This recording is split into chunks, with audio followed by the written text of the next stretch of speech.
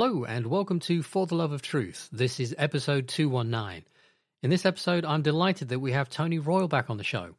We first spoke to Tony last week in episode 216, and just to refresh your memory, he was an airline pilot who had a heart attack. He had a stent fitted and went on to statins and the other recommended drugs, and his health declined rapidly.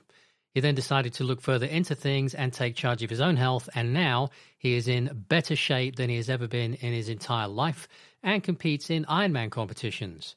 In this episode, we take a deeper look at diets in general and why many nutritionists and the government's recommended diet is actually very poor and can be quite damaging for you.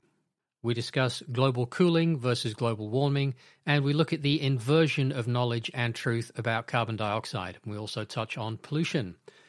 Later, we discuss spin and misdirection and who influences the influencers. In other words, there is tremendous vested interests and various interest groups that are sat behind the organizations that are apparently telling governments how to run and making various decisions at various levels. We also touch on money, on currency, which is not a store of wealth, and discuss the universal basic income. As ever, it was a really engaging conversation with Tony, and I suspect that he and I could have chatted for hours. We decided to call it a close at about the 1.5 hour mark, and I have no doubt that Tony will be back on the show again soon. So in the meantime, I just wanted to thank you for all your support, tell you that you guys are amazing, and I encourage you to get out and have wonderful conversations with people that you know and people that you don't currently know. And I will see you in the next episode. Take care of yourselves. Bye-bye. Good to see you again, buddy. Thanks for coming back on the show. And I'm particularly excited about some of the subjects we're going to talk about today. And I suspect there'll be a few surprises as well. Well, I hope so. I hope some people got something out of the last discussion we had, and maybe the same for today. I believe they did, yeah. So we were going to talk some more about the kind of mechanics of diet, weren't we? Yeah, obviously there's only so much we could cover last time, and we probably left a few gaps in the story. Mm-hmm. Perhaps one important gap I missed out really was the fact that I haven't taken any drugs really for the last 5 years. And I think that's fairly important. If you can wean yourself off these disturbances to your biochemistry, I'm convinced that really feeds into your general health. Mm-hmm. And because I think I'm eating the right type of diet now, and it's not a one thing suits all type diet. There are modifications and people can thrive on various types of regimes. Yeah. But for me, this seems to have sorted out my body in a way that I don't seem to get the things I used to get, such as headaches. I used to get a headache every week. Mm-hmm. And I haven't had a headache for 5 years. I haven't taken a paracetamol or aspirin, anything like that. Mm-hmm. But for this extraordinary length of time, I haven't caught a head cold for that long. Now, people say, oh, it's just luck. Well, there may be some luck in there, but it just doesn't make any sense. I've never experienced a period that long without any problems like that. And so there must be something to my lifestyle. And I have changed my lifestyle in certain ways. And one of the ways is the diet. Yeah. And so that's an important point to make, first of all. But in terms of the mechanics of the diet, I think there's a perception that carbohydrates are an essential part of a diet. Well, I certainly believed that to be true years ago. Yes, and I think that perception is still out there, and it's still prevalent within the medical profession and the nutritionists and the dietitians, etc. Yeah. But I think it's very important that people understand that carbohydrates, there's nothing in terms of the carbohydrate content that the body requires that it can't synthesize within itself from other substances. Mm-hmm. And so the bottom line is when you're consuming carbohydrates, you're not having to consume them for the carbohydrate content. You might want to consume them for other reasons, such as a bit of variety to your diet, or they contain minerals and vitamins, etc. And some people need a bit of fiber, for example, to help with their digestion. Mm-hmm. So there are other reasons to consume carbohydrates, but the carbohydrate itself is not an essential thing that the body needs to consume from outside. It can sort itself out. However, if you go into the fats and the protein side of things, there are parts of those macronutrients that cannot be synthesized within the body.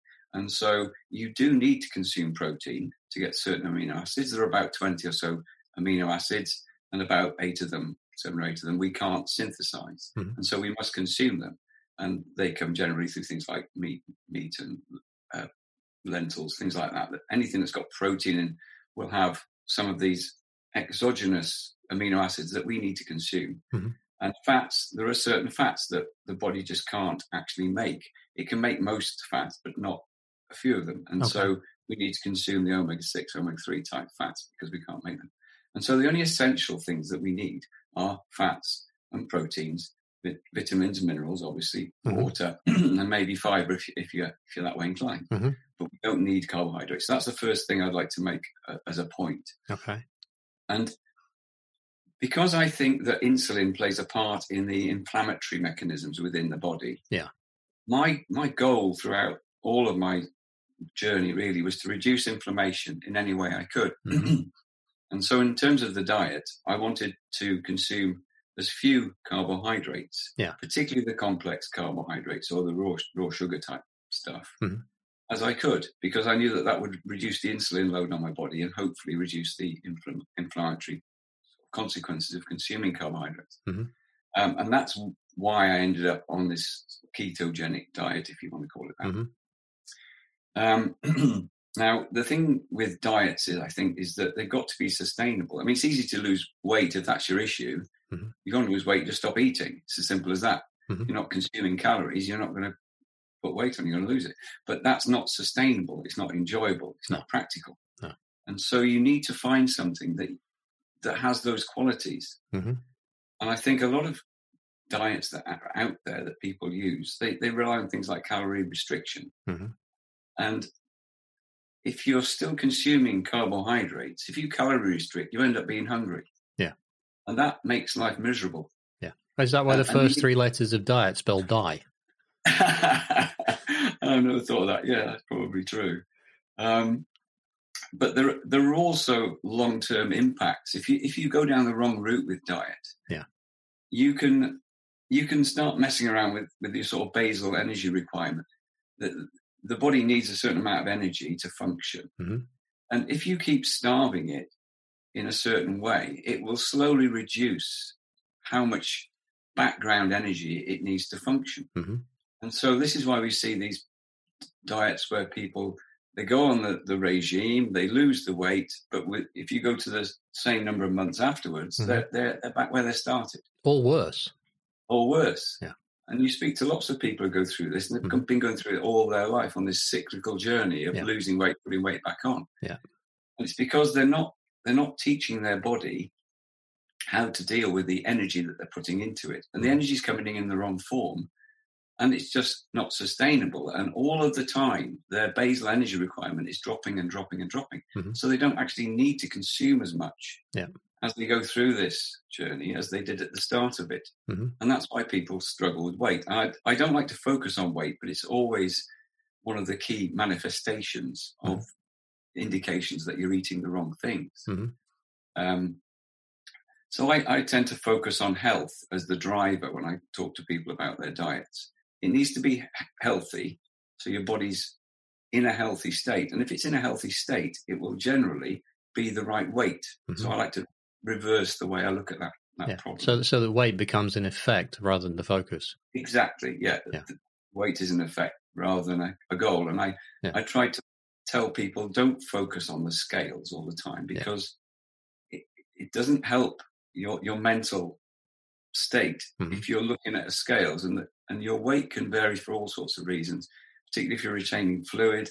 So particularly with ladies, if their menstrual cycle, for example, is in a certain phase, it will encourage their body sometimes to hold on to more fluids or hold on to more calories. And so their scale might not see this linear decay in the weight, but so if they jump on the scales and they see that the weight's gone up in 1 week, they lose heart. And so I try to discourage the use of scales on a regular basis anyway. Obviously, you want to date them at the start and maybe a date them occasionally, but otherwise, that's not a good idea in my mind. And the other thing about many other diets, I think, is if your content includes carbohydrates, you're sort of feeding the addiction, because most of us are addicted to carbohydrates. Yes. We crave these things we won't admit that, but we do. We all know how lovely a donut is. We just, it's fantastic. And it's like an alcoholic addiction or a smoking addiction. It's the same type of thing, but it's carbohydrates. And breaking that addiction is very, very difficult, I think. And so to help break it, you need to have a diet which is quite interesting, is tasty, and takes your mind off those other cravings. And the more you go into a ketogenic regime, the more your body learns to sort of avoid the carbohydrates and treat them very much as treats rather than staples. And so when I look at the sort of systems view on diet, and I'm not going to tar everybody with the same brush, because there are some very good nutritionists and dietitians out there who have looked at this. But the mainstream thrust is that carbohydrates have to be part of any diet. Yeah. And this is the key problem we've got with people taking advice from the mainstream system rather than looking at the information that's available out there themselves and trying out other things. And even people within the system who know this are constrained by the system to give the wrong advice. I know lots of people out there in hospitals, and they come to me and they say, well, yeah, I know you're right, Tony, but we're not allowed to say that to the people. Yeah. And that's a key problem, because a lot of people are constrained in what they can say and do. And so this is why sometimes people need to take a bit more responsibility and do the research themselves. And then they haven't got this sort of biased influence that's driven by a system. Yeah. And so what I did with the ketogenic diet was phase out the carbohydrate content of the diet and phase in more fats. And the more you do this, the better state the body gets in terms of dealing with the energy. And so I look at the body very much as an engineer rather than as a biochemist or a doctor, a medical doctor. And I think this sort of holistic step back view of the body is very useful, because if you just think of it as an energy machine, you need to grasp how the body is dealing with the energy that you're putting into it. Yeah, so you're thinking more in terms of physics, aren't you? Yes, certainly more engineering physics than biochemistry and chemistry. Yeah. And so you soon realize that what you put in, the form of what you put in, is very, very important in terms of how the body deals with the energy of that thing. Yeah. And we've got really we've got focused on calories, and calories are really a thing for the lab. Yeah. Where you burn something, you find out how much energy it's got in it. Obviously, the energy is contained in the molecular bonds. And the process of digestion is all about breaking these bonds and making other ones and releasing the energy as you break the bonds. Well, obviously, it depends what you've put in as to what the body will do with it. Yes. So it's no good just saying it's got X calories, and it doesn't matter if those X calories comes as carbs or fats or proteins. It does matter which form they're in and what the balance is and when you're eating them. Because you could eat a block of wood, which has got a number of calories, but it wouldn't put weight on you, because it would go straight through you, because the body wouldn't want it. I can think that would give you splinters where you didn't want them as well. Internal splinters, but it's still got a calorific value. Yes. And so if you put 100 grams of fat into your body, it's going to have a very different impact on the energy. Yes. As opposed to the say, equivalent amount of calories in carbohydrates. And when your body ingests carbohydrates, and all carbohydrates are sugar, eventually in the system, any carbohydrate will turn to glucose eventually in your blood. And as the glucose rises in the bloodstream, the body has to get rid of it. It can't keep it at high levels, because that becomes toxic and dangerous. And so it will drive the glucose out of the blood into the cells. But it's only really got two options. It can either do that, or if the cells don't need it for energy, it will turn it into fat and store it. And so most people who've got a weight problem with fat, that fat has not come from fat generally. It's come from excess carbohydrates that have been turned from glucose into fat and stored for another day. If you're consuming fats, however, the body's got a bit more flexibility into what it can do with fat than what it can do with glucose. And so when you move away from the sort of overload of glucose through your diet to an overload of fat instead, then the body's got a bit more flexibility in how it deals with the fat. Now, the main sort of function of all this eating is to provide energy. And the energy sort of is provided in the body itself by either glucose, or it can burn fats, fatty acids, or it can burn things called ketones, lactate as well. So, but these are the sort of three main fuel sources for the body to function. And it will always prioritize glucose because it's very easy for it to metabolize glucose and make energy from it. So whenever there's excess glucose, it will prioritize that. But if you reduce the amount of glucose that's available, then it will turn to fatty acids and it will turn to ketones. And it's the lack of any insulin in the body that will trigger the liver to say, okay, we're a bit short on glucose now. I'm going to start making some of these ketones, which can be used as fuel instead, because I haven't got any carbohydrate coming in through my mouth. So I'm going to make it from inside the glucose. And so the liver that will then start making these ketone bodies. Now, the benefit of ketones is that they're water soluble, they travel through the blood very easily, and they can also cross the blood-brain barrier. And that's quite important because the brain does need glucose to function, but the whole functionality of the brain doesn't have to be fueled by glucose. And the more you can switch the fueling of the brain towards ketones as an energy source, the more clarity you think with. I found a massive improvement in my clarity of thought when I was fat adapted. I can't describe how I was razor sharp in the way I could think. I don't know if you found that. When I started intermittent fasting, absolutely. I found that certainly the first couple of days, it was when I was about 18 or 20 hours in, I noticed that my mind was getting sharper and sharper. And it's stayed consistent now because I fast every day and I have done for more than a year. But it is remarkable how much clarity, and for me, it came on like a wave. It's like someone turned a switch on and went, whoa. Yeah, really interesting. It is remarkable. And although the science is a bit vague, I don't think we fully understand why this is, but it's known that when you're burning ketones as fuel, you get fewer reactive oxygen species, fewer free radicals. It's like having a cleaner burning fuel than glucose. And in your brain, obviously, if it's burning clean fuel, that's got to be a good thing.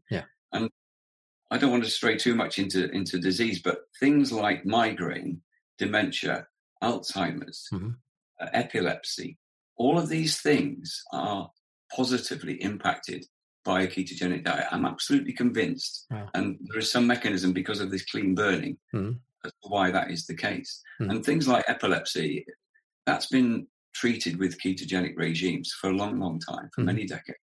So it's a known way of treating these conditions. And I've worked with people one-to-one who've had sort of migraine problems for their whole life, and they've all pretty much disappeared as soon as they moved to a ketogenic regime.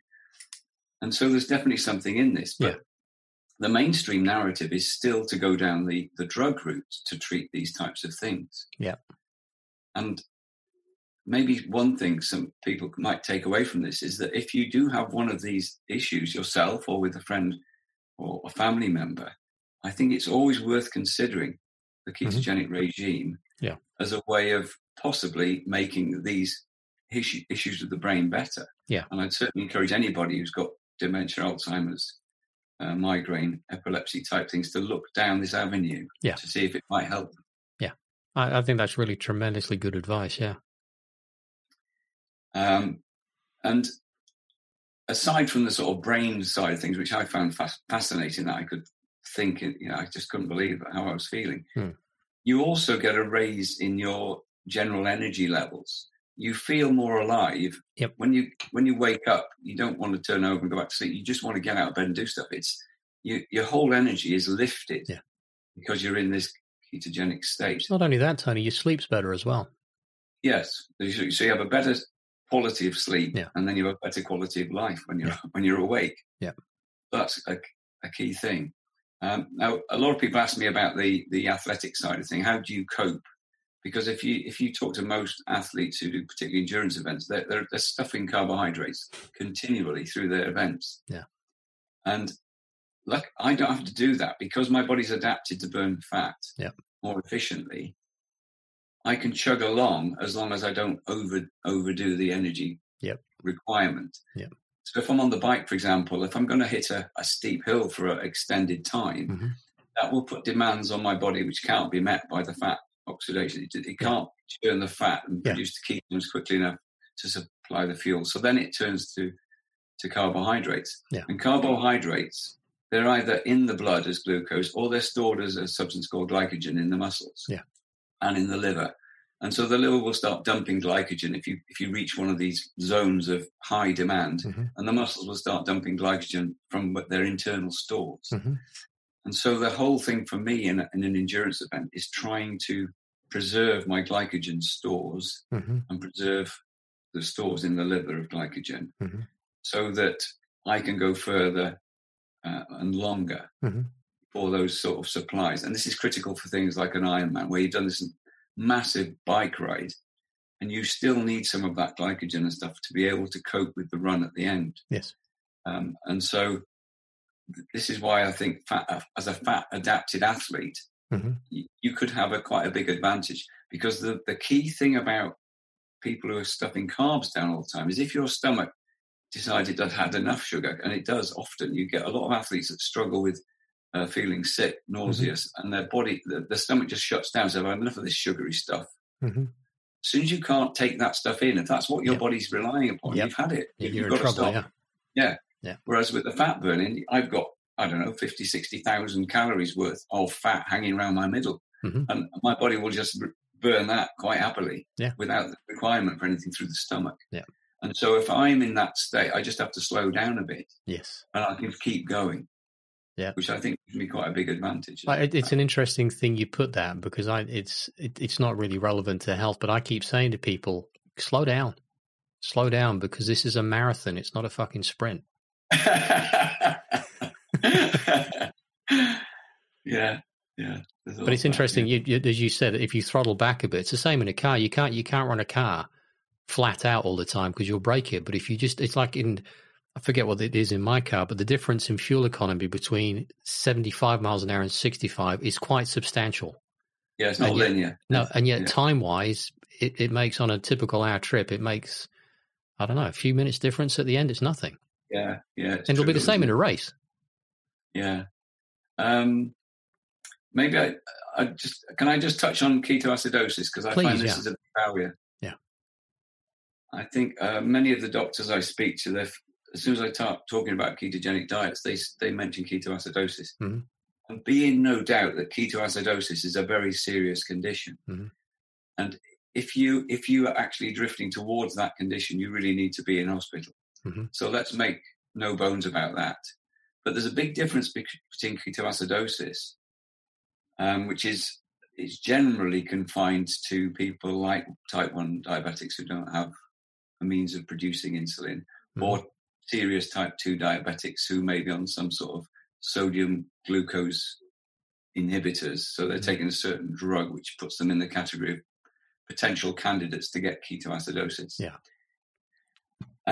But that should not be confused with nutritional ketosis, which is a perfectly natural state for the body to be in when it's not eating. So in a starvation mode, for example, that would be the natural default state for the body. And it's a perfectly healthy, normal state. The body's designed to be in that state. Yes. And what it does in that state is it says, okay, we haven't got any glucose coming in, so we're going to have to make glucose. So the liver starts churning out glucose in a process called gluconeogenesis, and it supplies enough glucose to keep the part of the brain that needs to be kept going with glucose and red blood cells, etc. But the rest of the cells of the body can be provided energy by the ketogenic mechanism, so the liver starts to generate these ketones.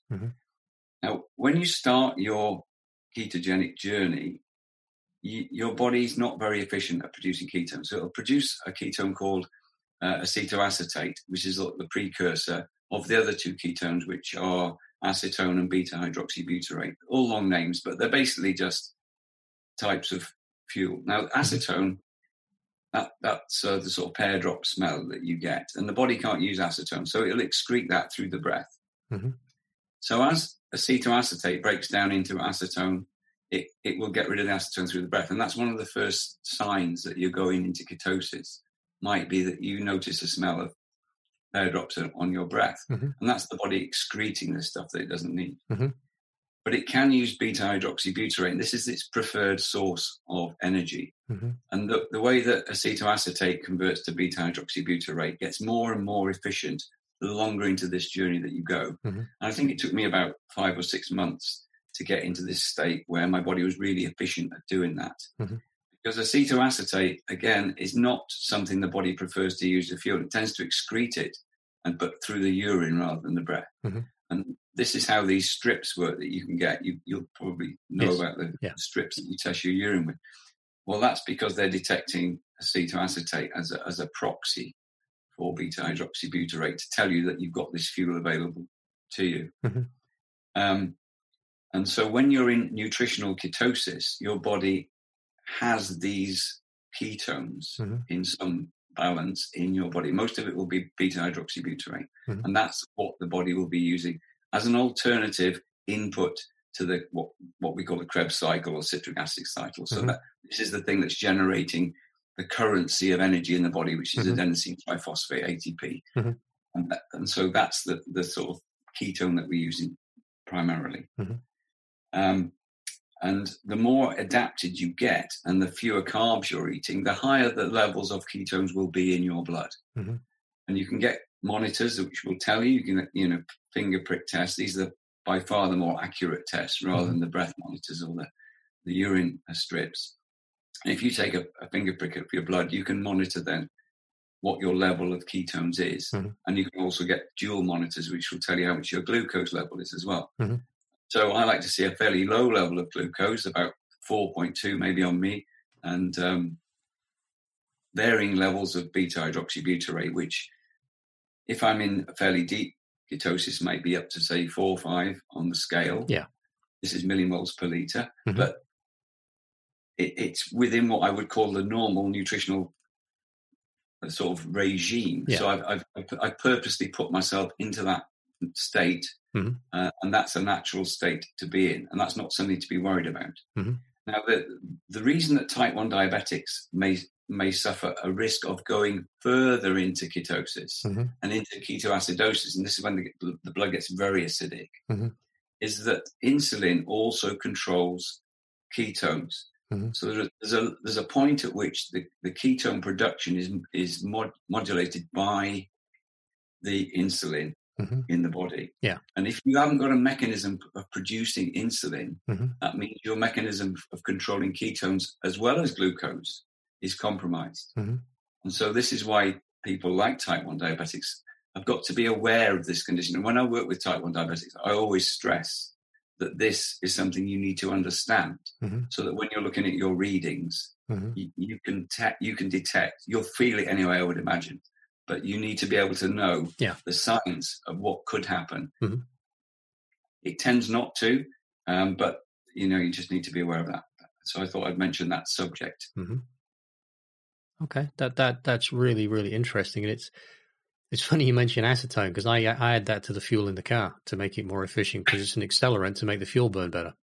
Yeah, that's right. Yeah, it is. Yeah, it is. Yeah. Unfortunately, it doesn't work so well in the human body. So no, I wouldn't go anywhere near it. I certainly wouldn't encourage people to. You've got to be very careful with that stuff, even inhaling it. But it's, of course, when you link this to weight loss, when you think about the body's actually excreting calories effectively, when it's getting rid of the acetone and the acetoacetate, it's actually excreting these calories that you've put in. Now, you won't get that with glucose. The body doesn't excrete glucose through the urine. If you get glucose in your urine, you need to see a doctor. So it's not a natural thing, whereas you are losing calories through this sort of waste thing. And we often hear this calorie in, calorie out mantra, and that's just it's nonsense. I mean, the laws of thermodynamics are being adhered to, but the calorie in, calorie out thing just doesn't work, because the waste calories are not often considered. Mm-hmm. And you do get a lot of this wastage, although the body does become more efficient Mm-hmm. as you go further down the journey, because it doesn't want to waste energy if it can help it. Yeah. Well, I know when I started the intermittent fasting over a year ago now, I lost nearly 20 pounds in weight very quickly, and I wasn't particularly heavy. But it was interesting because my energy levels went through the roof at the same time, even though I actually, what I do now is I eat more, but in a much tighter window. Otherwise, I still would lose some more weight. And I'm quite happy being less than the weight I was when I was 18. Yeah. Yeah. The weight thing is amazing. And the body's clever as well. It gets rid of the visceral fat first. Yes. So that the nasty fat that's around your organs, which is the dangerous fat, that dissolves first. And I get a lot of people say, well, I've still got this fat hanging around my middle. What's got? I've lost weight, but I say, yeah, that's because the body's really clever. It's taken the stuff around your heart and your liver and your kidneys, dissolve that away, and now it'll start working on the stuff around your middle. Yeah. The stuff around your middle is not that dangerous compared to the other stuff. Yes. We'll be back after a quick break. Welcome to the Alchemy of Natural Healing. I'm your host, Laurel Dewey. True healing is an alchemical process, meaning it must transform you on all levels, body, mind, and spirit. What affects one affects all three. True healing is one of the hardest journeys you'll ever travel, but it's one of the most rewarding and fulfilling when you get to meet yourself for the first time. If you're ready to take that journey, let's get started.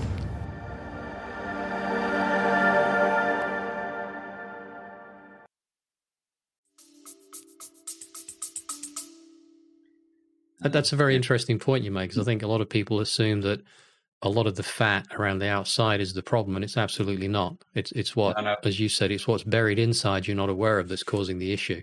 And also, fat is used to store toxins. So as you start to dissolve that, you will naturally start to remove the toxins that are stored in and around your organs. Yeah, that is a very important aspect of this whole thing, is that your bad habits are stored around your middle and your fat. And, you detoxify as you get rid of that. The cells themselves don't disappear. I mean, the adipose fat cells are still there. They're just empty, which is great. Yeah. And of course, we do need fat, because if we do get into a starvation type environment, we do need to have a source of fuel. Yeah. And that's why the mechanism was there. It was there to give us a fuel source so that we could run around and catch the food that we needed to catch. Yeah. Well, it makes you realize just how magnificent the outfit that we inhabit to have this life experience is. It's incredibly well put together. And if you just take some time to familiarize yourself with how it works and what you need to do nutritionally to support it, all of a sudden your experience of life becomes very different, because you're very clear in your head, you've got more energy, you've got more stamina, everything's functioning as it should, you're no longer sick. It really is amazing what happens, and it happens quickly. Yeah, and all that feeds, of course, into your mental health. Yes. If you're experiencing that physical good health, feel better, and you feel more able to take things on, and you're happy, and all of those positive emotions are flooding your body, which helps your endocrine system feed into the physical health as well. Yeah, and it's a loop. Yeah, it's a loop. And too many people are in the opposite loop. Yeah. Too many people are in the loop where they're physically disabled in some way through weight or through disease. Yeah. And that is depressing them. And that's giving negative energy and negative hormonal impact. And that feeds a negative thing into the physical body. Yeah. And it's breaking that spiral and turning it up the other way. It's funny you say spiral. I was going to say it is a spiral. You're either spiraling down or you're spiraling up. Yeah. At the moment, I see a lot of people spiraling down for all sorts of reasons. Yes, I'd agree with that. And we need to turn it around somehow. And hopefully these sorts of discussions may help one or two people. Well, I think they will, Tony, because it's and one of the reasons I really wanted to focus on health, and so I'm grateful for these discussions I'm having with you and the other people as well, is that it's really encouraging people that if you get your health right, so many other things get right. I'm speaking to several people. I kind of give them counseling, if you will, or consultancy rather. And the very first thing I always focus on is, what are you drinking? What are you eating? And invariably, we're finding all sorts of issues in those areas. And when you start to put that right, I was speaking to someone the other day about it, and I said, have you noticed how much you're laughing now compared to when we first started talking? And that's a sign to me that things are starting to function properly. They're feeling better. Everything's starting to function as it should. Yeah, exactly. And I do the same when I work a lot one-to-one, and you get amazing results very quickly. Yeah. And that is one of the questions I always focus on. There's obviously multiple inputs normally to people's problems. Yeah. But that is a key thing. If you get that right, it's one of these things that will drive a positive spiral. You're absolutely right. And it's phenomenal. And it's not complex. You know, No. it's eat more fats and proteins, cut the carbs and the sugars out, cut the alcohol out, cut the coffee out, drink good clean water, get plenty of fresh air, you know, make sure, and you start to build this map. And then what I'm always trying to do with everyone is say, look, work out your roadmap of how things work and how things interact. The guy I was speaking to before, Alex, and we're going to do an interview next week with him. He kept a journal of everything and how things worked, what he ate, what happened to him. So he has this roadmap now of how to conduct himself so that physically he's in really good shape all the time and he feels great. And people can do that for themselves, but they're not encouraged to because, you know, you've got to have this drink, that drink. No, just sort it all out and simplify it all. Yeah. And I think if we can just get people to actually believe in themselves and their abilities, then we're halfway there. Yes. And just to start with a blank piece of paper, you need to get rid really of your preconceptions, because unfortunately, most of them, they certainly were for me anyway, until I woke up, that my preconceptions were all completely wrong. And once you realize that and start anything that's really important to your well-being, you really need to take ownership of that thing. Yeah. And just put away everything you've been taught before. Some of it might be right, but a lot of it isn't. Mm-hmm. Start with a blank piece of paper and build it up from scratch, and try not to use these mainstream influences that are just so corrupt now. They've got to such a level where they are the corrupting influence. So in the field of dietary health, there's so much corruption in the national nutritional guidelines across the world. They just become infested with agenda-driven interests, vested interests. And these people run these institutions for all the wrong reasons.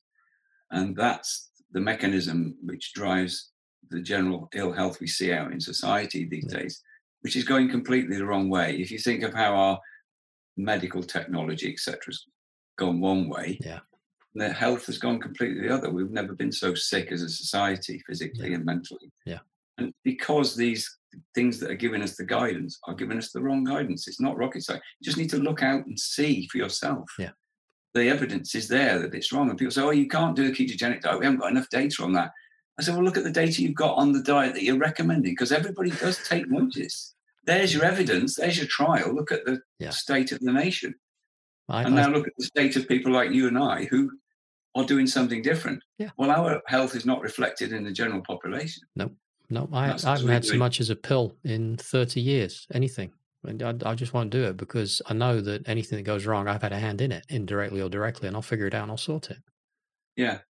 And in the end, you get the thing so finely tuned that you kind of, I certainly notice, think, oh, I feel like I'm heading that way a bit. So you just nudge yourself back and that's it. But it's a nothing of an event. Yeah.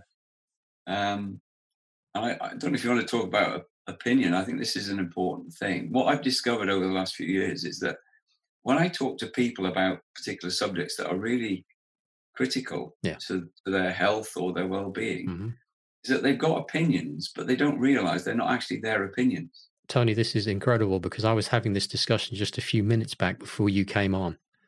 Really? And I said that what I do, and I'll just say a little bit, then you can carry it forwards if you would. I notice in my own thinking, if I have a big resistance to maybe a subject, but a real strong, or that's not right, I realize now I'm probably up against some kind of programming at some level that I need to break through and push aside so I can have an open-minded consideration of it. Yes. And this is what's happening, because when I start to ask people deeper questions about this opinion they've got, then they start to realize that it's come from not from them. And you take any topic. You take climate, for example. This is a random example. If I came across somebody the other day who changed their diet because of methane.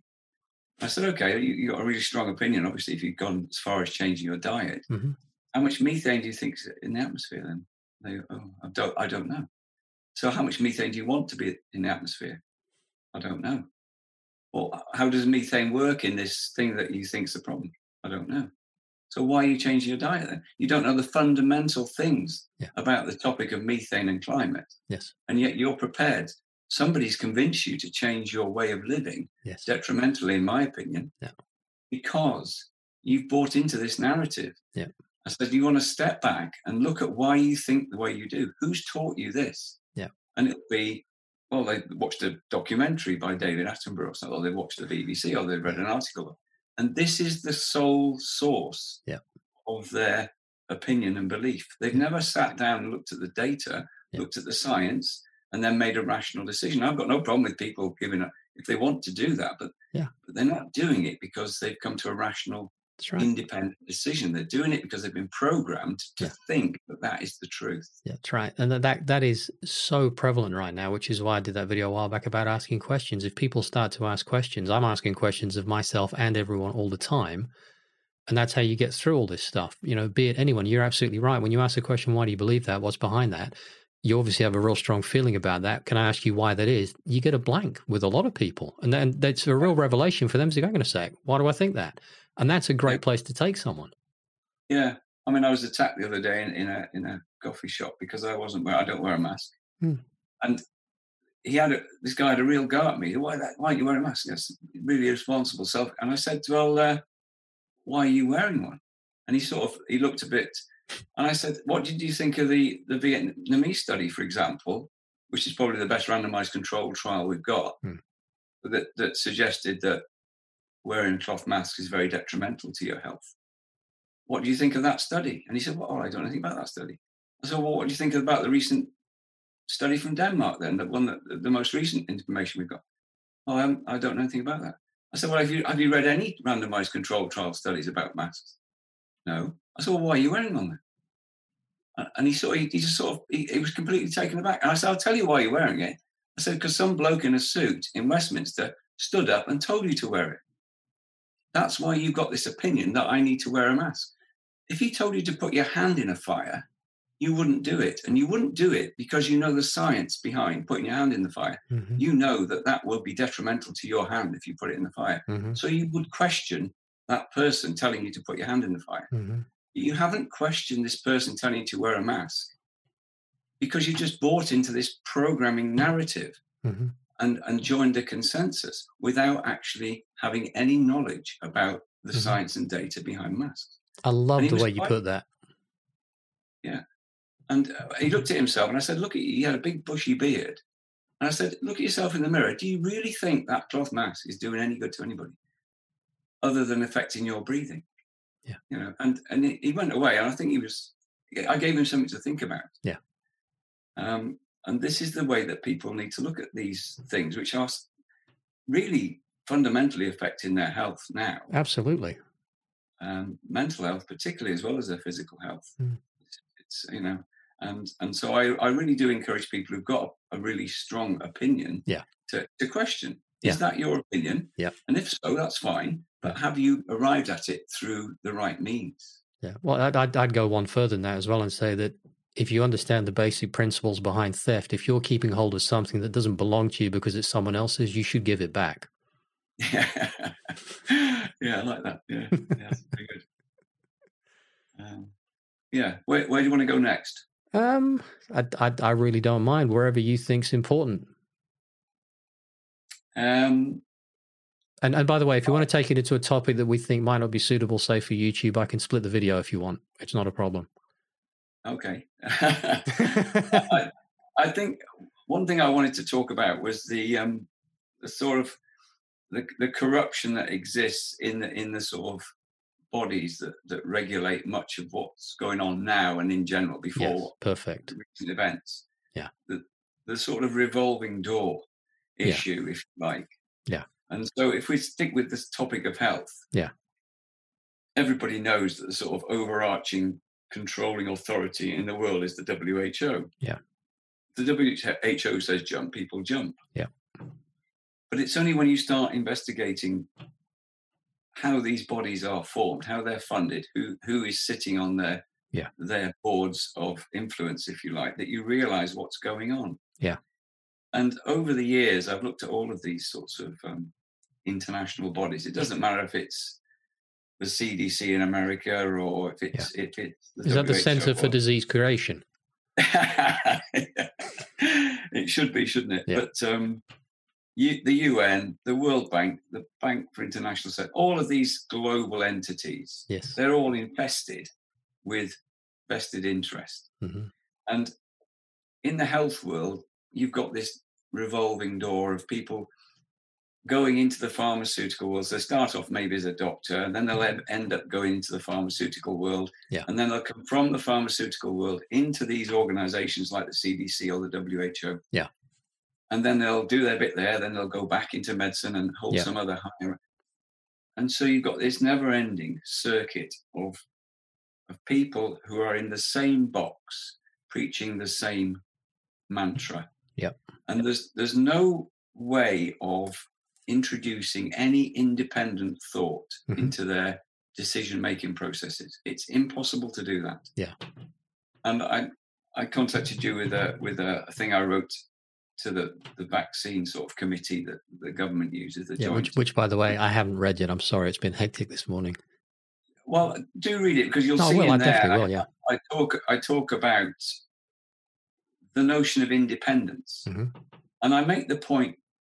It was like they were going to change the rules on the human medicine regulation. They were going to change them so that they could roll the vaccines out sooner. So they're having a consultation period. It was only about a week actually where the public could make any comment. That's not very long, is it? No, that's right. It was, you can comment if you want. You can't. You've shut the gate now. Yeah. But I did manage to catch it, luckily, and I wrote a letter to the committee, and they were sort of purporting that they were independent. This is an independent body about to make a decision that was going to advise the government on whether they should or should not change the regulations on human medicines just for the COVID-19 vaccines. And I said, well, are you independent? And I looked at who was on the list, and there's nobody there who is independent of the narrative. This is the problem. They might be independent of control from above or something. Yeah. They're independent in that sense, but they're not independent thinkers. Yes. And this is a real issue to me. I said, if you went through that committee, how many of those people would you describe as pro-vax? Versus how many of them would you describe as people who might have some reservations about vaccinations in general? And you'd get none in the latter category. It's not going to give you a very balanced view, is it? No, you're bound to get a view that is constrained. So their premise to start with is that all vaccinations are good. Therefore, we're going to have a vaccination. And that's their starting premise. There's nobody in that group that's going to say, actually, do we need a vaccine for this? Yeah. Well, I think it goes even deeper than that, doesn't it? Because if you look at legalese, where they use different words that resemble English words, but they mean something else, like a summons is an invitation and must means may. Yeah. The very idea that they're calling some of these new products vaccines is a labeling issue because it's clearly not. It's something else. It's a bit like calling a bus a car. Yeah, they're both transport, but they're very different things. Yeah. Well, you get the nuances of, the Pfizer type vaccine is an mRNA vaccine, which is really it's a genetic modifying type vaccine. Yeah. It's not a vaccine as most people would recognize it. No. But if you hide it behind that label, what people do is they say, I believe it's this. So they just go along with it without asking any further questions. Or they're resistant to questions and go, so no, it's just this. And it's not. Yeah. And I looked at Gavi, which is the sort of vaccine initiative, the Global Vaccine Initiative. Yeah. And I was absolutely shocked to find there was about 182 or something vaccines being developed for this one condition, this SARS-CoV-2. 182 vaccines. Jeez. And I think there's something like 13 of them have been approved already. So you've got this massive throughput. It's like a game. It's like a race. And it's a race for profit. It's not a race to make us healthy. No. It's a race to make the most money in the shortest period of time. Yeah. And my argument to the Joint Committee on Vaccines and Immunisation was, I don't think you're even considering the possibility that we don't need a vaccine. That the human immune system, if 99.9% of people are getting better from this illness, whatever it is, why would you need a vaccine?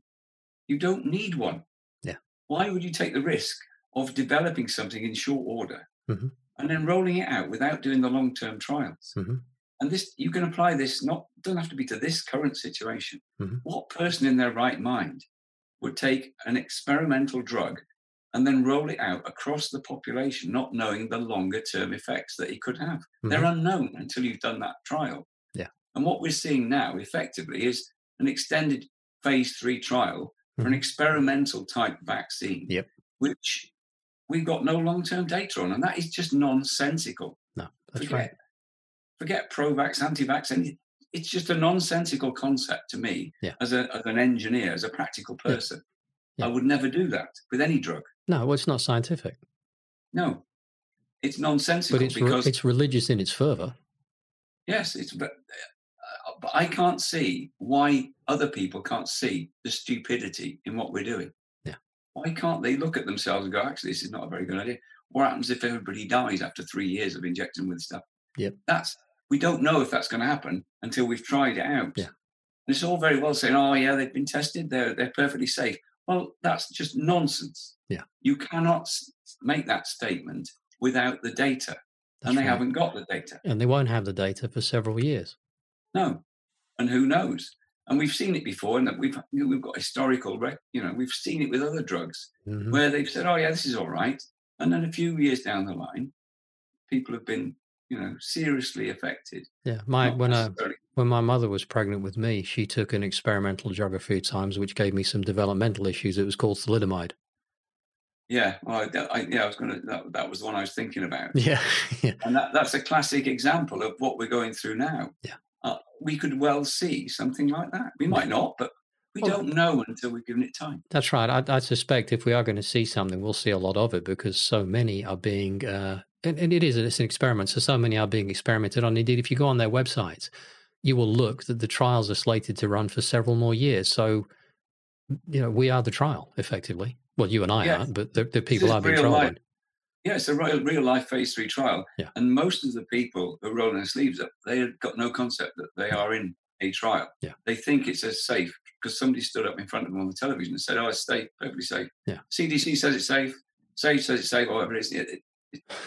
It's not. And they really need to be aware of that.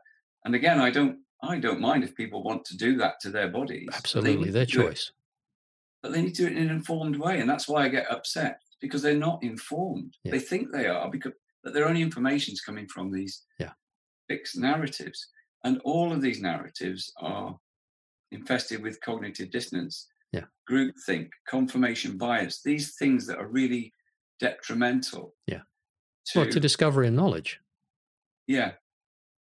Yeah. And until we break this and the whole of society is in a cognitive dissonance at the moment.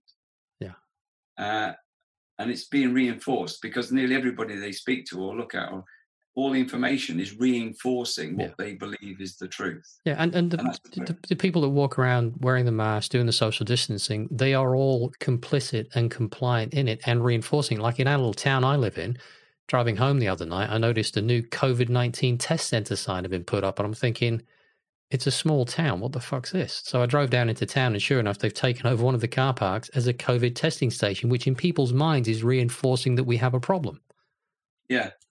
Well, that's what a lot of this is about, is reinforcing something that isn't there. Yeah. That's what the mask thing is all about. There's nobody who can convince me that the masks, having read all the studies, there was never any data that justified the actions. Because if you think about it, when we had the peak of the problems in this country, it was in April. Yeah. Well, we weren't wearing masks in March, April, May. We weren't wearing masks until July. That's right. When the horses well and true. So if they did work, the data would have been available in March. We would have been all wearing them from March without any question, because the data said that that's the right thing to do. Yeah.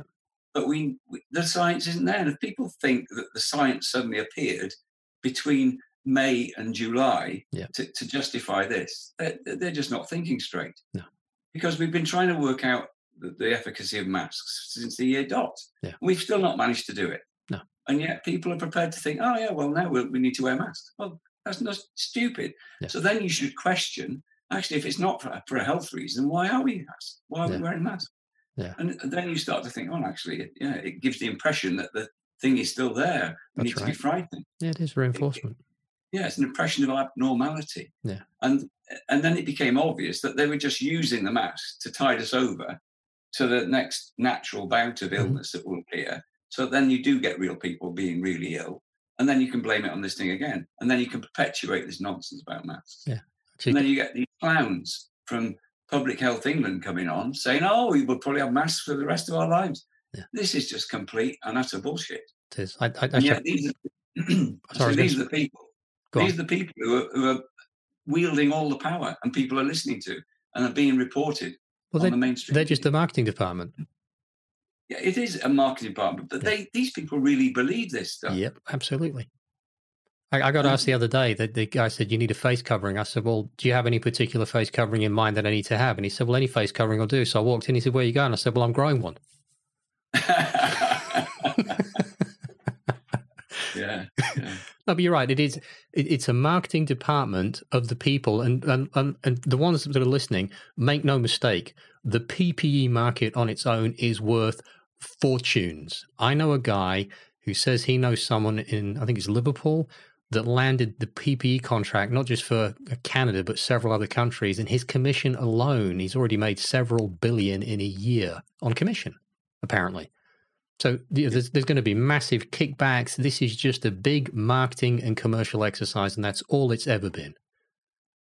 Yeah, it is. And but it's having such a detrimental impact huge. on our society. Yeah. And when I see pictures of the children in school and stuff, all socially distanced and masked up, it breaks my heart. Yeah, mine too. And a lot of parents don't realise that they can say no, and it's very difficult for the kids to say no within their peer groups and stuff. Yes. But if my kids were that age, they're grown up now. But if they were younger, I wouldn't allow that to happen to them. I just would not allow them to go to school in a mask. No, well, I wouldn't allow them to go to school at this point because I think the schools are too bloody dangerous. Yeah. We've lost our way a bit with I think the syllabus. When you start prescribing such a tight syllabus, particularly in the scientific subjects, you really are brainwashing children to believe certain things are true that are not true. Yep. And I used to teach a lot of science, and I had to stop teaching climate as a subject because people I was teaching were failing because they were not answering the question in accordance with the syllabus. The syllabus said this is true, and I was teaching them that, well, actually, that's not necessarily true. You need to think that this could be an alternative truth. But of course, they get naught if they put that down. They have to comply, so take the information in and regurgitate it, and then you pass. And this goes back to what I've talked about recently as well. It's ridiculous because independent thought, critical thinking, where new knowledge should be discovered and come from, is actively not only discouraged but forbidden. Yeah. And this is why I don't really like the sort of curriculum approach. No. I think teachers can bring so much diversity from their own experiences to children, and they can teach them in different ways and different things from their experience, and that then gives the children a broader grasp of what might be possible or might be true, rather than prescribing through one system that this is the truth, you will believe it, and if you don't, you're going to fail. It's the wrong way to it's not education, it's brainwashing at the moment. And we've lost the definition of education, which is broadening our horizons and critically thinking and investigating what we're passionate about and making things of it, and then driving our knowledge forward through discovery. It's been taken away from us in many ways. Well, that's why the whole, I don't know if you've looked at any of the work by is it John Taylor Gatto? He talks about the state that education's got into as well, because it's predominantly indoctrination and control. And it takes a long time to indoctrinate a mind and stop it thinking. And it's a real shame, and it does need to be changed, because otherwise what you're doing is just creating a completely dumbed down, stupid workforce that you can do as you wish with, and there's no real discoveries anymore, because they are coming from they're getting belief systems installed that say, well, don't even look there because there's nothing there for you, but the real knowledge actually sits right there. Yeah, I think we're back to your inversion thing where we are. Yeah. Yeah, that seems to be an overarching principle right now. Yeah, I mean, when I did a lot of study of climate in the 90s, I did about 7 years of study of climate science. I started out that journey with standard box. Yeah. And over the journey of 7 years, I discovered that everything I thought was true about the climate is pretty much nonsensical. All right. And Let's head down that direction then. Climate's a big topic. Well, let's give it an overview, and we can make it into another topic another time if you want. Okay, well, obviously the sort of standard paradigm is that the planet's getting considerably warmer and we're all going to struggle with sea levels and we've got to reduce carbon dioxide because that's the problem. And everybody knows the mainstream narrative because they can recite it back to me. Mm-hmm. But then I asked very simple questions like, if you had the choice of living in the Mediterranean or in the Arctic, which would be probably the easiest environment to live on? Mm-hmm. And then extrapolate to that civilization. So humanity's biggest problem is that getting a bit warmer and accepting that we might lose a bit of the coastal lands because sea levels rise. But we'll gain a lot of other land because where it's covered in snow will melt. Versus how would you survive if the planet was a ball of ice? Mm-hmm. Because if it's a ball of ice and you've got problems with heat, you've got to keep warm. You need a massive amount of energy from somewhere to keep you warm. Mm-hmm. Where are you going to get this power from? Where are you going to grow the food? Yeah. What's going to happen to the animals and the vegetation? What's our survival chances in an Arctic scenario versus a warm scenario? Mm-hmm. And that question is never really addressed. We've got this massive panic about getting warmer, and yet getting colder is far more of a threat, and we don't think about that. Well, I think it's far more likely too. Yeah, well, at the moment, again, people think we're getting hotter, but we're not. Yeah. There is evidence, clear evidence, that we are getting colder year by year. Yeah. So the energy of the ball is getting less. Mm-hmm. And that the sort of misconceptions are driven by looking at specific points on the planet mm-hmm. and taking that to be the holistic planet. Mm-hmm. So they look at the northern hemisphere and say, oh, look, the ice is melting here. We must be getting warmer. Mm-hmm. All that tells you actually is that it's getting warmer in that particular part mm-hmm. of the globe. But it doesn't tell you anything about what's happening in other parts. So mm-hmm. other parts might be getting significantly cooler, and the average energy could still be less, even though you're witnessing ice melting in this one place. Mm-hmm. And this sort of concept of a global average temperature is one of the most nonsensical things I've ever seen in science, because you only have to think about how do we measure what is temperature and how do we measure it. And you go back a couple of 100 years and you say, well, then we had a couple of thermometers and we measured it here, here and here. And then over those intervening years, we got sort of more and more thermometers mm-hmm. in more and more places. And then eventually we went up to the atmosphere and started measuring temperatures in the atmosphere. So we're starting to get more of the atmospheric energy. Mm-hmm. We've never really gone into the sea in any great details, but the sea is a massive thing of source of energy. And so all we've done is sort of change our way of measuring this parameter. Mm-hmm. And now we've got satellites, so we're getting even more data. But we try to compare like for like very often. And we think, well, because that thermometer in 1828 said it was 15 degrees and now it says it's 16 degrees, it's just nonsensical because you can never measure the global energy of the planet because mm-hmm. we haven't got enough sources of data. We don't go to the bottom of the sea and measure how much heat's down there, or mm-hmm. we just don't do that. We're getting more data on the atmosphere now, but even that's contradictory. Mm-hmm. And so you can't say that the global atmospheric or the global temperature is going up. That's just a nonsensical concept. But you could if it served an agenda, or you would if it served an agenda. If it served an agenda, that would be great. Now, I always strip this back and say, what is the thing that drives the temperature of this globe? And it's so obviously the bloody sun. It's got to be the sun and cosmic rays. Those are the things that are driving the temperature mm-hmm. of this planet. Now, things like CO2. CO2 is a very important trace gas. And we've turned it into a demon, a bit like we've turned cholesterol into a demon in the human body. Mm-hmm. Completely. We're going to be short on plants if we get rid of the CO2. Yeah, CO2 is absolutely essential. Yeah. And if you ask that question I was asking about the methane of people, I say, okay, you're going on about CO2. How much CO2 do you want there to be in the atmosphere? What is the optimum level of CO2 for our existence? And they don't know. They never ask themselves that question. So if you don't know where the optimum is, why are you trying to stop it getting bigger? Because we might be well short of the optimum. And I think we are. I think the optimum would be about 1,200 parts per million.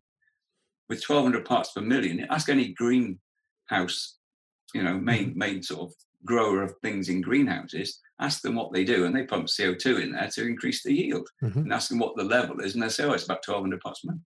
So that's a good optimum level for growing food. And we've got these millions of people dying of starvation on the planet. We could grow far more food, distribute it better, and solve a massive problem in society if CO2 went up a little bit more. Goodness, it sounds like another inversion. Yeah, funny old thing it does. And so we've got this inverted view of carbon dioxide, which is actually quite low in historical terms from what it and yet all of our efforts are designed at demonizing the gas itself, conflating it with things like particulate carbon or pollution or resource management. They conflate the whole lot together. Well, yeah, because then they hide the pollution that they're causing as the problem, expecting everyone else to take responsibility for. I mean, we have a hand in it because we consume the things that they produce, but when they hide it with a conflation like that, it becomes invisible, and that's one of the problems. Yeah, indeed. You're getting a bit of that feedback, by the way, that we had last time. I don't know if you... Right. If we stop the call and start it again, that's probably the best way to fix that. Well, the climate thing, I mean, I'm not saying CO2 isn't a greenhouse gas, and it certainly does add to the warming effect on the planet. That's not an issue. But as far as I'm concerned, it's the other things, the more obvious things that drive the level of CO2 through other mechanisms rather than the level of CO2 driving the temperature. That's the wrong way around. And there are mechanisms on this planet that regulate CO2. I'm thinking particularly of something like Henry's law, which applies at the sort of interface between a liquid and a gas. And the exchange of the gases from the atmosphere to the liquid are determined by things like the partial pressure of that gas and the temperature of the atmosphere and the liquid, etc.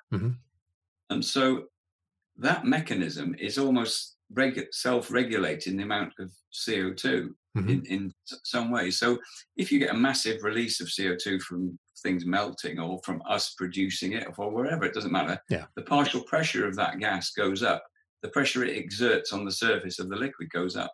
And that affects the way that the gas either goes in or out of those substances. And the seas store carbon dioxide. They store it in various forms and then they release it. And that's determined by the energy that's sensed in this system. And people can look up Henry's law and see how all this works if they're interested in science. But that sort of tells me that it doesn't really matter too much if we're adding a little bit of CO2 to the mix, because that system, that type of system, will regulate in many ways what we are doing. And the notion that we should be spending trillions of our dollars to try and prevent this release of carbon dioxide, which is an essential gas. It's not a demon. It's nonsense. We've got far better things that we could be spending all that effort and money on. But it's also another distraction, Tony, and it's also another way of keeping people in fear. Yeah, I mean, it has driven an awful lot of fear. And if you look at the way it's driven the behaviour of particularly our younger generation, they're so, and it's so saddening, really, because they're very passionate, our children, and they've been made to buy into this narrative.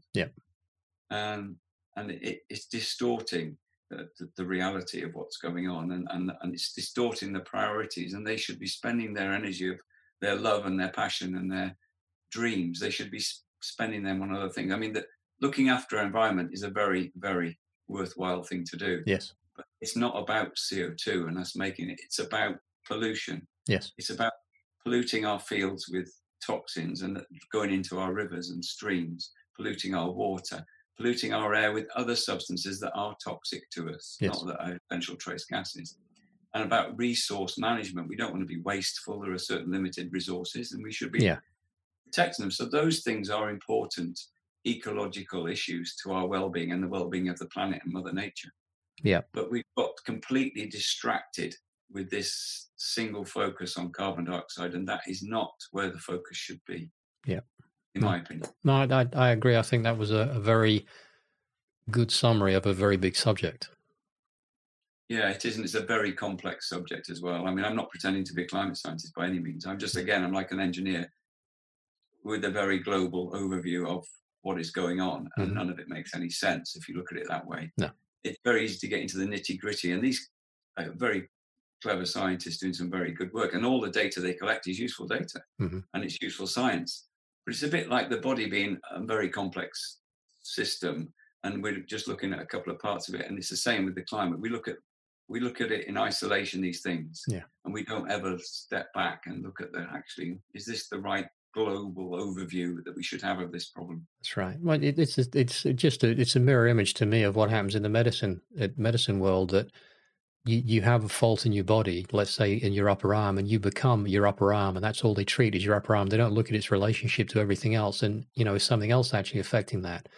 And they're doing exactly the same with climate, because it struck me a while back with the whole education process that the more what's the word I'm looking for? The more specific, the more focused, the more detailed the study gets into one little tiny crevice of information and knowledge, you lose sight then of the big picture. And we need more general knowledge to actually see how everything is affecting everything else. So that you said before in the previous chat that X might not affect Z, but Y might affect Z, but they go and change Y.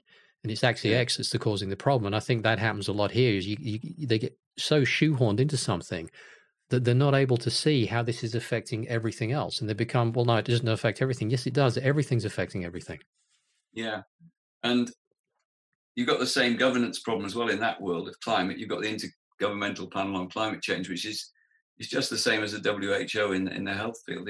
It's just a revolving door. And the people on that panel are so bought into the CO2 narrative that they can't see that is not what they should be basing all their decisions around. Yeah. They lose sight of and it's the same problem we've got in climate as we've got in health and economics as well. It's all of these key areas we're suffering by the bias that's intrinsically part of the governing bodies of those subjects.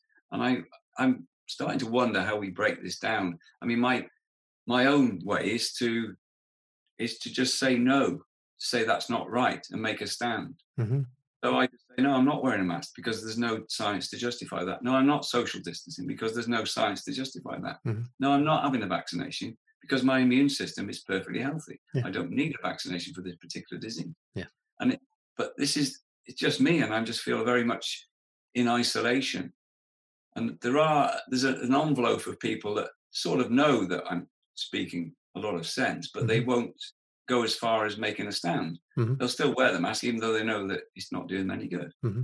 And I keep trying to get through to them that it's because you keep acquiescing. That's right. That we're not moving forward. If you did exactly what I did, it would all stop tomorrow. Absolutely, yeah. And we'd go back to complete normality. Yeah. It's only because you're thinking, oh, it doesn't make any difference if I wear a mask. It does. That's right. It's an enormous.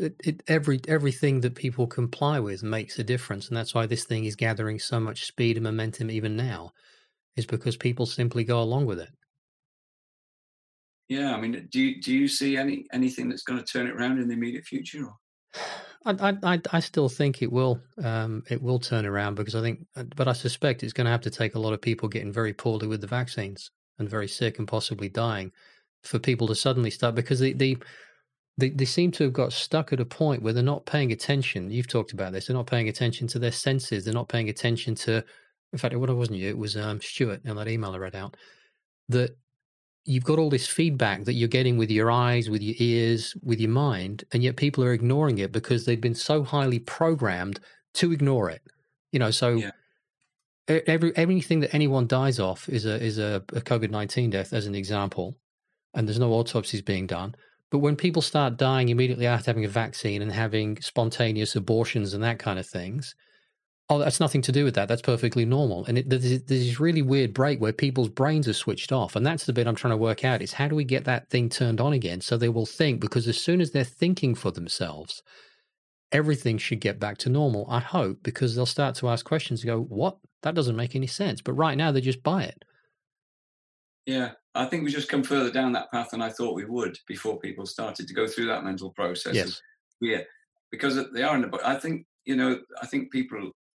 a lot of people suffer with being in this box of what can be true, what can be possible. Yes. And it's constrained, and they don't appreciate that outside of the box there is another reality going on. And I think things like the vaccine may be the thing that will intrude into that box and get them to think, hang on a minute, this is not quite adding up anymore. Yes. And there's no way I can shoehorn this into my box of reality. It doesn't make any sense within this box.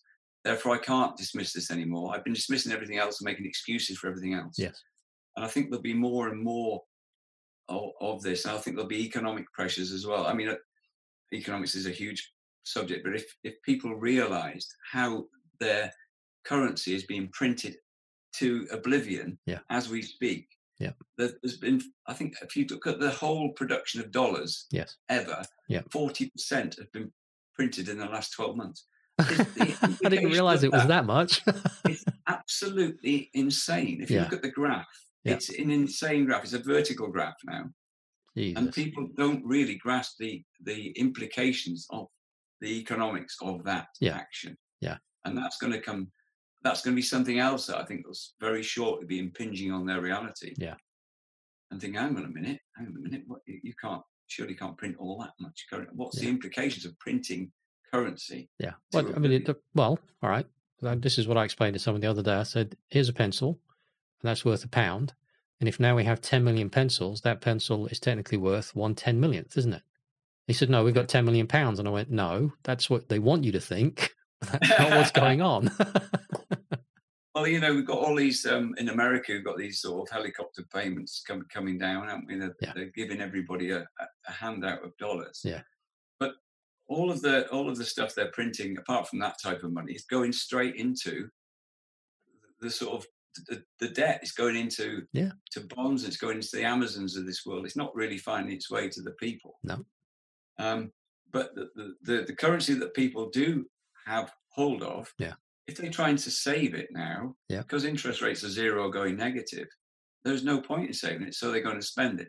Yeah. So what they have got, they will start to spend, and that will cause a massive flood of currency coming into the system, and that will drive inflation. I mean, inflation's already probably double digits. Yeah. It's just hidden it in the consumer price indices that are used around the world, because they're linked to the pay rises that public employees get. Yeah. So they want to keep them face value low as they can. So they say, CPI is only 1%. Well, that's nonsense. The real inflation is double digits now. Yeah.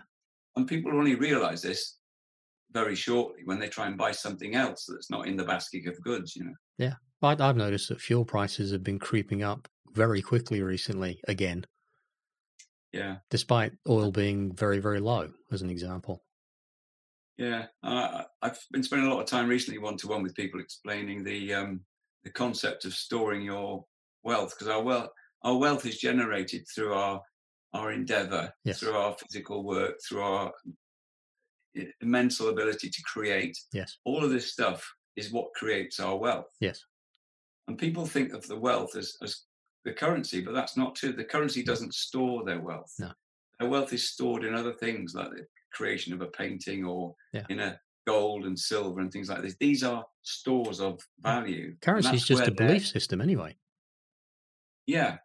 But the currency is not where their wealth is stored, because that very shortly will be worthless. Yeah. So it's no point in having £100,000 in the bank or $100,000 in the bank, because if that suddenly becomes only able to buy a loaf of bread with, it's worthless. Yeah. So you need to think about, how am I going to store all of this wealth that I've generated through my effort, and not just see it disappear because the governments of the world are printing this stuff that I've got in at the moment out of existence. Yeah. And the governments know they're doing this. Yeah, it's intentional. And this is all part of this great reset. This is the economic great reset. Yes. Where suddenly our currencies will be worthless. Yep. And we'll have to shift to a completely new economic paradigm for things to work. What's very interesting, Tony, is if you take a few steps back, the very people that are intentionally destroying the game are the people that everyone else is looking to come up with a working solution. It's like, well, hang on a second, they just buggered everything up, and now you want to give them the responsibility to fix it. What's wrong with you? For fuck's sake. Yeah, that was always baffled me. Yeah. And so I've robbed you, and now I'm gonna rob you again, but you'll really enjoy it this time because you won't see it coming.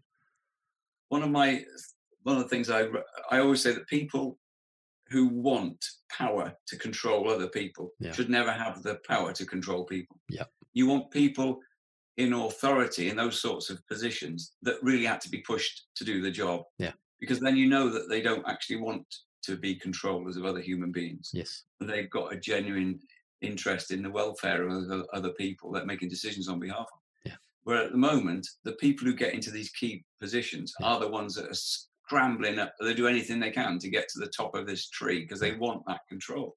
Matt Hancock. Well, mentioning no names, but these people, and and the whole system is corrupted. It goes for the boys. I mean, if you look at the House of Lords or the House of Parliament or the Senate, you'll find that all of these people go through the same schooling system. I don't know how many people in our political system have been to Eton, Harrow, Oxford, Cambridge, but it'd be a vast percentage of them will have gone to these half a dozen institutions. And that's why they're where they are. Yeah. It's not a random distribution of people from all these sort of different universities and different random comprehensives around. It just doesn't happen like that. No. And so the whole system is rigged to get certain people into certain positions. And the ones that get to the very top almost invariably have had to sell their soul at some point. Yeah, and that's what's being used against them. Yeah, because they won't get to that position unless they agree to do certain things. Yeah, that's the way it's the same in the military. You had to go through a certain procedure to get to the higher ranks in the military. You couldn't just be yourself and get there. That just doesn't happen. Yeah, you have to conform to so that when somebody says jump or do this or say this, that you will sort of comply. Yeah, well, you'll just it won't be why do I do that. The question will only be how high do you want me to jump? Yeah. Exactly, and that's why we have a lot of the problems that we've got. It's because there aren't just ordinary people like you and me in these positions where decisions are being made. We don't have an agenda, and that's why we talk like this. But if we were in those positions, we would probably have changed to be there, and we wouldn't be speaking like this. We would be towing the party line or doing what the government says do. Yeah. Well, I don't think people realize we are such a product of our environment that you respond to that environment. It's very rare to find someone who doesn't, because you can't exist in that environment because it's so toxic otherwise. Yeah, that's very true. And I don't know what the answer is really to break this system down. Maybe it will just break down of its own accord very shortly, and then we'll just start again. But I think we're going to have a very turbulent transition period. Yeah, where we see a lot of pain and suffering, and because I think obviously the economic agenda is to drive more and more people onto universal basic income in a digital form. So I think that's why we're seeing so many businesses being intentionally driven out of business. It's so that more people will become dependent on the state. Yeah, as soon as the state give you the money to put food on the table for your family, and then say, well, you can have that as long as you do X, Y, and Z. That's right. And one of those X, Y's, and Z's will be have the vaccine, don't go on this march, don't protest against this, comply with this regulation. Yeah. They will become constraints on your ability to function as a family because you rely on income from this third party. That's right. No, that's exactly where it's being taken. I think so. And I think the move to a digital regime rather than a physical currency, that puts a huge advantage in the hands of those who control your digital wallet, if you like. Yes. Because they've got view then of everything that you do, everything you spend, how much is going in there, whether you can spend it or not. Yeah. They haven't got that measure of control and surveillance if you've got physical pound notes in your pocket. Yeah. But as soon as it's all a digital thing, then they've got the ultimate surveillance and control over you, and I think that's where it's going. That's the only idea I carry with me at all times. Problem comes when that is no longer acceptable currency. And well, I have come across a couple of places that are starting to say we don't take cash, and my only response so far has been, well, that's great, thanks very much. And they go, what do you mean? What are you going to pay with? I said, no, I've offered you legal tender. I've offered as currency because it is still legal tender right now, and you've refused to accept it. So I'm going to take what I've just taken as a gift, and I really appreciate that. I'll be back tomorrow for some more. And as I go to walk out, then all of a sudden their payment terms seem to change. But eventually that could be a problem. I don't think people are really cottoned onto that issue. They think, oh, it's just natural, because they're so used to credit cards and stuff anyway. Yeah, but this is what they do, is they do it gently. So now it's the pay by phone and then pay by the chip in your hand or whatever. Have you seen Amazon Palm, by the way? No, I haven't actually. No. Yeah, they want to. You can use your palm to pay for things. Apparently, I saw an advert on it the other day, and I was like, I feel sick. But that's right. People are taking slowly and slowly and slowly and slowly, and you don't realize you're being boiled alive. Yeah, and there's also going to be a wealth grab, a real wealth grab. Yeah. As a trade-off for debt. Yeah. So if you've got a mortgage, for example, they're going to come to somebody who's just lost their business and they've got a mortgage and say, well, it's okay, don't worry about losing your business. We'll give you UBI, we'll give you some basic income. But in exchange, we're going to write off your mortgage, but we're going to have your house. Your house is now ours. Yeah. You can live in it, but it's ours now. Yeah. And so they then grab the physical asset, the wealth that you've stored in that asset. Yeah. And I think we'll see a lot of that going on if we don't turn things around very short. I think so too. And one of the other things I was hearing about the other day, where if they can't grab it that way, they'll just push the property taxes so high you can't afford the house anymore. Yeah. And, people say, oh, you're just being conspiratorial. And I say, well, no, just go and read the WEF's manifesto. I said that to someone the other day. Yeah, I said, well, they wrote it, so they must be in on the conspiracy then. That's right. Mr. Schwab's written it down in black and white. Go and read it if you don't believe what I'm saying. He makes the world's best villain. In that Vulcan suit. Yes. Have you seen him? Yeah, that's the Vulcan. Yeah, it's brilliant. Yeah, it's like that. Oh, look at you. But all of this information is there for people to see. That's right. Just go to the WHO website and look at who funds the WHO, and you'll find, well, it used to be the USA was the main thing through the CDC until Trump got his way. But now if you look at that list, you'll find the UK government is top of the list. Yeah. Bill and Melinda Gates Foundation is second on the list. The Chinese equivalent, the CDC, is the third on the list.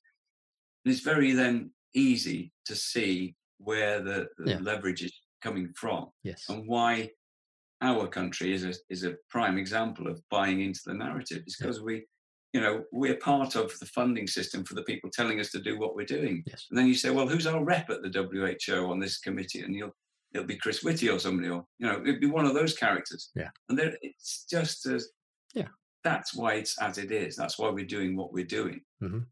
And it's not that difficult for people to discover this stuff. If they just go and just poke around a little bit and then start joining the dots. Yeah. And go, oh, look, it's a rabbit.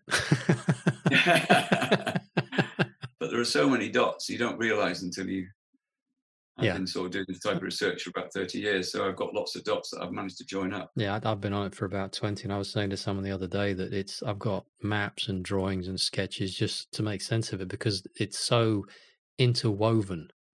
To me, I don't like to say it's genius, but it is genius in the way they've done it, even though it's very, I think it's completely wrong, but it's amazing how it's been put together and at so many levels and the level of influence it has and the level of compliance it generates. But I believe what you said before about the boxes, where it's starting to intrude in that reality space around people right now, that they are pushing so many things so hard that even people that I know that were very much, no, everything's fine, they're starting to say, something's wrong. The stuff you were talking about, run that by me again. And I hear that more these days. So people are starting to feel that there's dissonance in their dissonance, if that makes sense.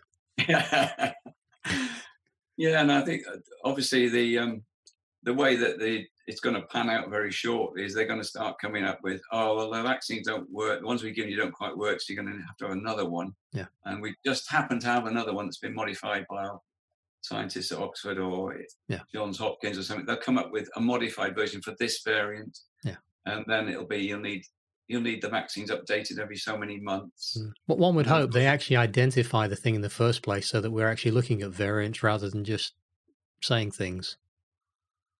Yeah, that does really annoy me. And I wish more of our virologists, epidemiologists would actually step up. There are a few. There's some good guys out there who are stepping up and saying that this is nonsense. Because anybody who works in that field knows that these viruses, they just mutate naturally. And there's hundreds of thousands of variants, probably almost instantaneously as they sort of get into the systems.